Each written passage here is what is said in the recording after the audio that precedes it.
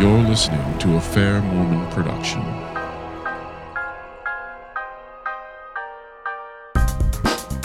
Welcome to Fair Mormon's Front Page News Review, where we provide context and analysis of the past week's media coverage of Mormons and the LDS Church.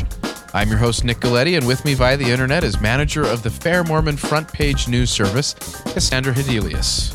Hello. We hope this will be an edifying and entertaining experience. What we present is not to be understood as being the official position of Fair Mormon or the Church of Jesus Christ of Latter-day Saints. We speak for ourselves and sometimes not even then. So, Cassandra, let's get on to this week's news, but first let's apologize for being off for a couple weeks. We had a few regular listeners that were missing us, so apologize for everybody missing us, I guess. I apologize, and actually this is more like the last couple weeks news, so we'll make up for it that way. Exactly. So we have a story here that's kind of Mormon related again, but it's a Mormon mention in the news about presidential candidate Marco Rubio.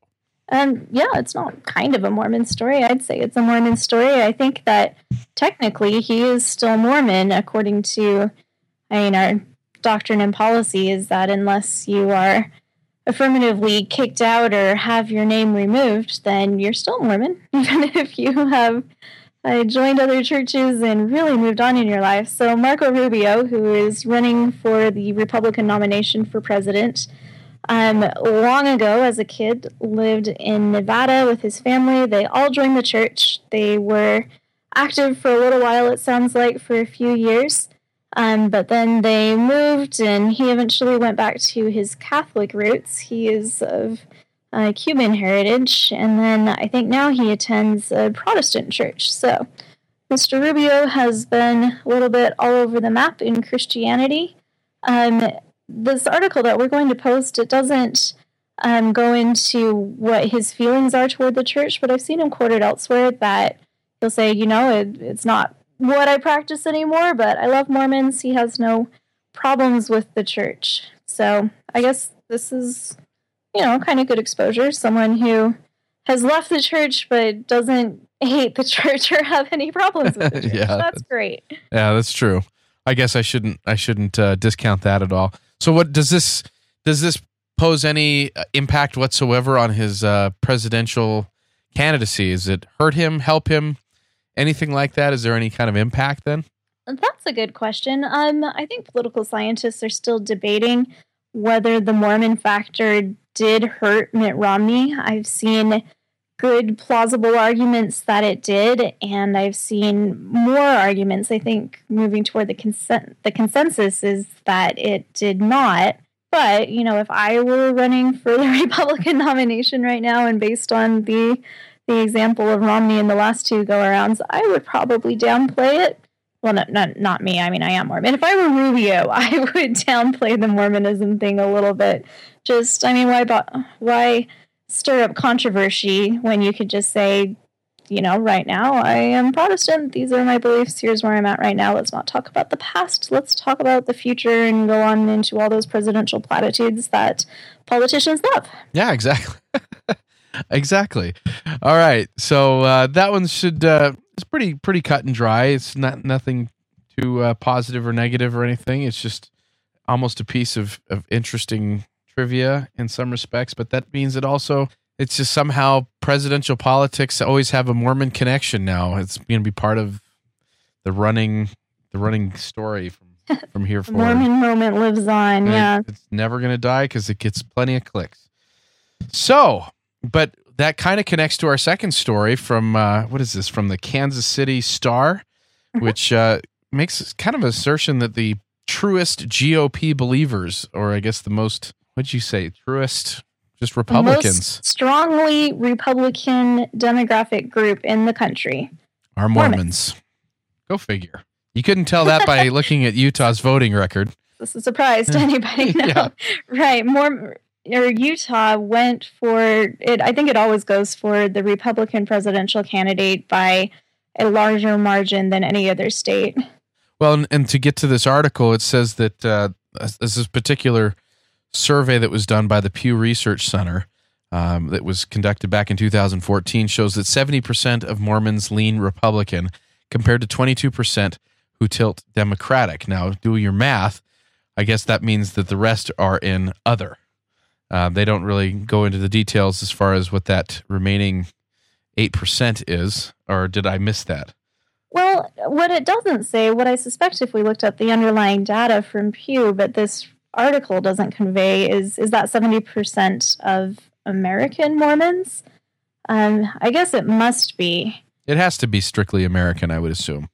Right. There is no GOP elsewhere. Right. So maybe the other 8%, maybe they're the Green Party and the Libertarian Party and just third parties. I think there's a pretty good, strong, proud tradition of Mormons being cantankerous outsiders who don't want to check either of the box for either of the major parties. Yeah. Well, what does this mean as far as, is it kind of imply anything? The Kansas City article doesn't seem to really imply much beyond what the data is simply reporting, and that is that it seems that Mormons are strongly Republican. Right. I've seen some criticisms that, of course, this means Mormons are brainwashed and they all walk in lockstep with no original thought. That's uncharitable. I don't know how you would prove that anyway. It could be that all the Mormons have had original thoughts that have all happened to come to the same conclusion, which isn't too surprising when you're all coming from kind of the same moral framework, which when you have a religion that is very pervasive in your life, Mormonism is not just a Sunday religion, and it is more of a Sunday religion than a lot of believers in this modern age. When I say more of a Sunday religion, I mean that there are higher rates of church attendance and then higher rates of participation outside of Sunday worship as well. Yeah. And that this article tends to, or that goes into other religions and tries to break down, their political leanings. And I guess it makes me wonder how this may even be interpreted other than just this lock stock, we're all Republican and that's the only way that you can think and still be active. I don't want people thinking that this 22% that are Democratic are somehow the percentage of people that are inactive in the church. That's not part of what this is saying, right? Right. And yeah, that's something that I personally have tried to get across to others too. When you have a very strong culture within the church, and of course we do, especially out west, the closer you get to Utah, it can be difficult to be an outsider. I can absolutely understand that. And in college, I had some good friends who were more leftist in their political orientation. Some of them joined the church, some of them were already in the church. And I talked to them a lot, and it really was hard. They were told some stern things by other church members sometimes that I don't think was very necessary. I think that among fellow church members, we should probably just leave politics out of it to the extent that it's at all possible, and it's usually pretty possible. Yeah. And I live far from Utah now. I'm in Maryland. I have a sister in D.C. who tells me about her ward, and honestly, the farther you get from Utah, the less monocultural it seems. I remember, too, when Romney was running, there was an article where I think the Washington Post went and interviewed some people in the Washington, D.C. ward that includes the White House. So the premise was this is where Romney will attend church if he wins the election. And everyone interviewed, they were all Democrats. They were all Mormon Democrats in D.C. because there are a lot of Mormon Democrats in D.C. Who are wonderful, good, faithful people. You'll be able to find those in any party, anywhere. And we can link to an article in the Deseret News today. The most prominent Mormon Democrat is Harry Reid. Sometimes on the murkier corners of the internet, you see some Mormons who are really gung-ho and really politically active in conservative Republican circles. They don't like Harry Reid, and they'll say, how could he be a good Mormon when he believes such Democrat things?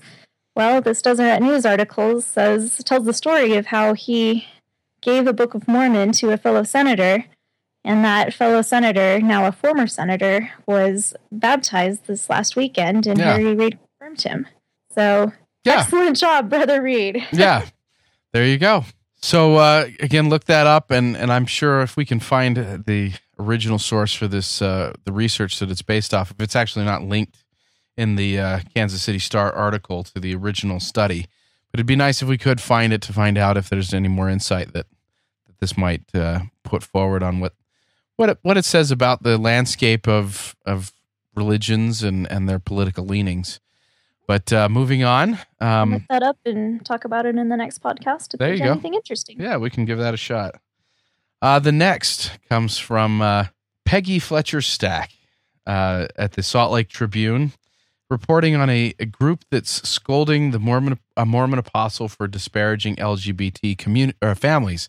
Now, this is in response to Elder L. Tom Perry's comments in the most recent General Conference in April 2015, where he used the term counterfeit as opposed to describing traditional families or things like that seems to have really, it struck a chord with the LGBT community, and they're certainly responding to it. So what else does this article what are some of the main points? So in this controversy, what I see happening is a little bit of the blurring of the categories here. What Elder Perry said is that there is, on the one hand, a lifestyle that God has ordained for maximum happiness and progress in this life and eternity, that is man-woman marriage and having children. On the other hand, he said that there are lifestyles which counterfeit the lifestyle that God has ordained.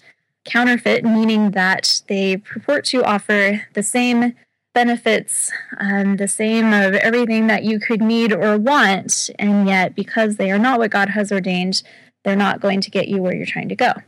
This is, I fully understand, a hard doctrine for some to hear, and something that causes sadness for people who have challenges that I'm grateful I don't have. But it is our doctrine. It's not new. And it's not really surprising that a church leader would say that during General Conference. Now, the blurring happens, I think, in this press release from the Human Rights Campaign, where they say that Elder Perry disparaged LGBT families and children as counterfeit.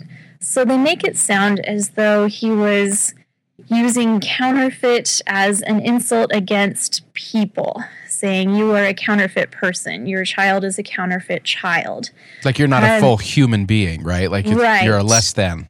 Right. That would be an insulting thing to say, but I don't think Elder Perry said it. I don't think that is an accurate or reasonable understanding. It's not consistent with doctrine either, because the doctrine is that all are alike unto God.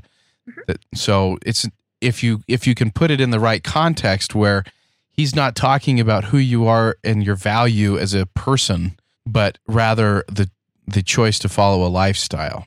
Right. So I think it is sad that we're at this situation where people are putting out press releases and getting news coverage for what might even be a willful misreading. Just kind of making him an offender for a word, as the scripture has it. I hope that people can... What I hope is that this isn't moving into kind of the Twitter mob mentality, where any word or phrase that can be taken the wrong way is, and just a mob of outrage descends. Just because this isn't anything new or surprising. This is exactly what you would expect an LDS church leader to say. And I think that this is a campaign of pressure and intimidation via press release is not going to work. And it's just kind of an awkward situation for all involved.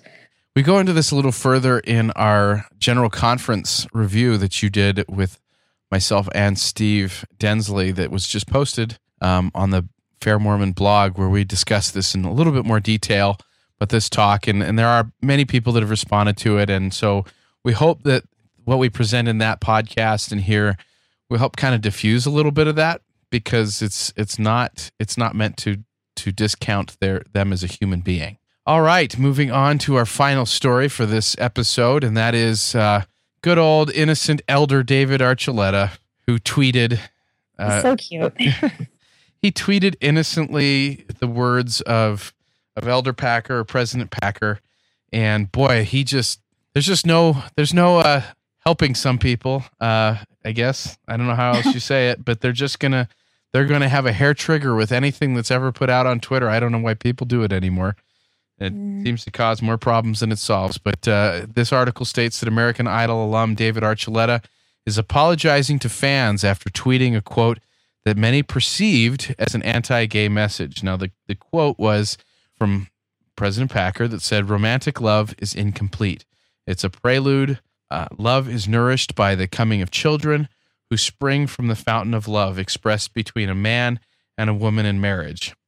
And he had a little hashtag for President Packer, which is just another sign of what an interesting world we live in, that we're hashtagging apostles. Don't you sound like a fogey? No, oh my gosh. I'm not a Twitter person. That's all. I haven't yet jumped into the Twitter sphere, I'm just fine with that. So the story, it makes me a bit sad. The quote that David Archuleta shared didn't say anything about gays, even. It didn't say anything except that it is a beautiful thing for a man and a woman to be married and to express their love by having and nourishing children. For that to be pounced upon as anti-gay, I think it's a perfect example of the Twitter mob phenomenon. And I think it is also a harbinger of how things are going to continue to go. This is going to be a thing more and more, that as we speak publicly about our beliefs, which, I mean, the doctrine of man and woman being married and that being ordained of God, that is our doctrine. It's not going to change. It's very central.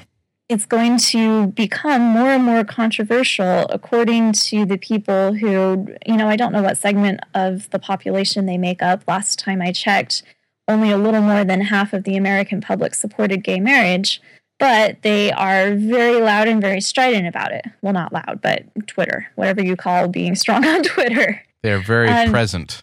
Yes, and they're going to be able to exert enormous pressure on people who don't want to be offensive, don't want to alienate their fans. Someone like David Archuleta, and I can see absolutely why he just wants to be a force for light and good in the lives of his followers, and I'm not condemning him for backing down.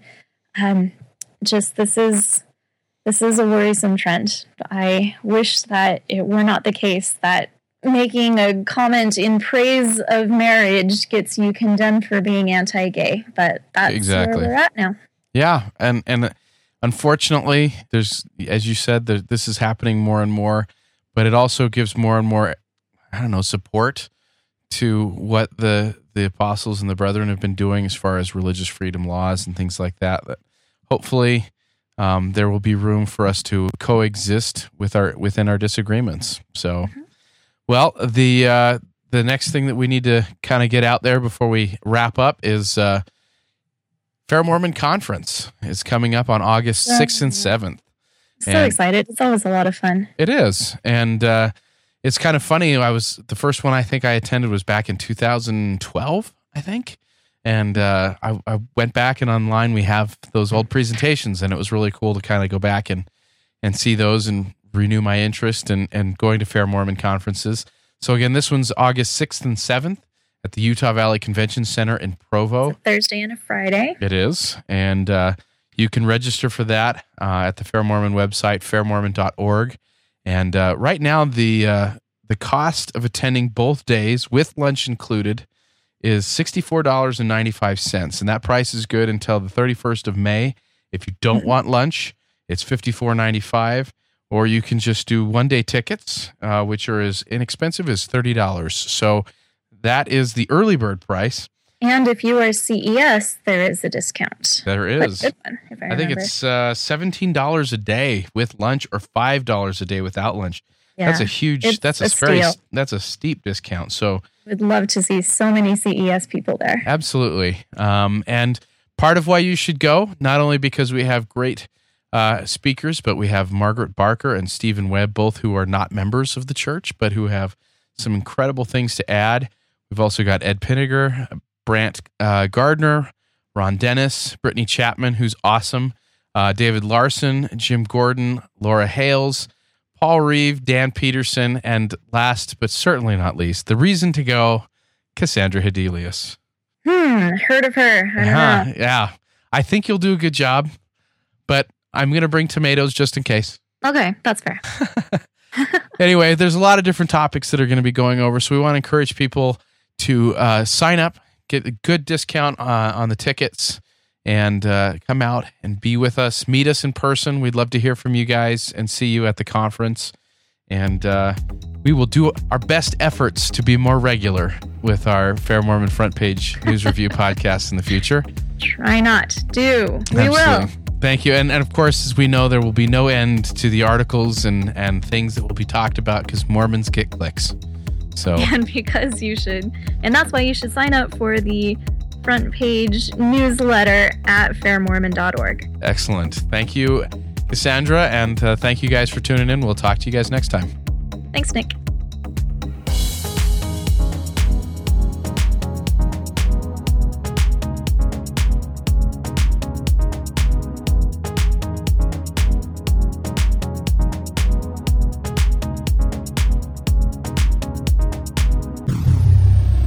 This has been a Fair Mormon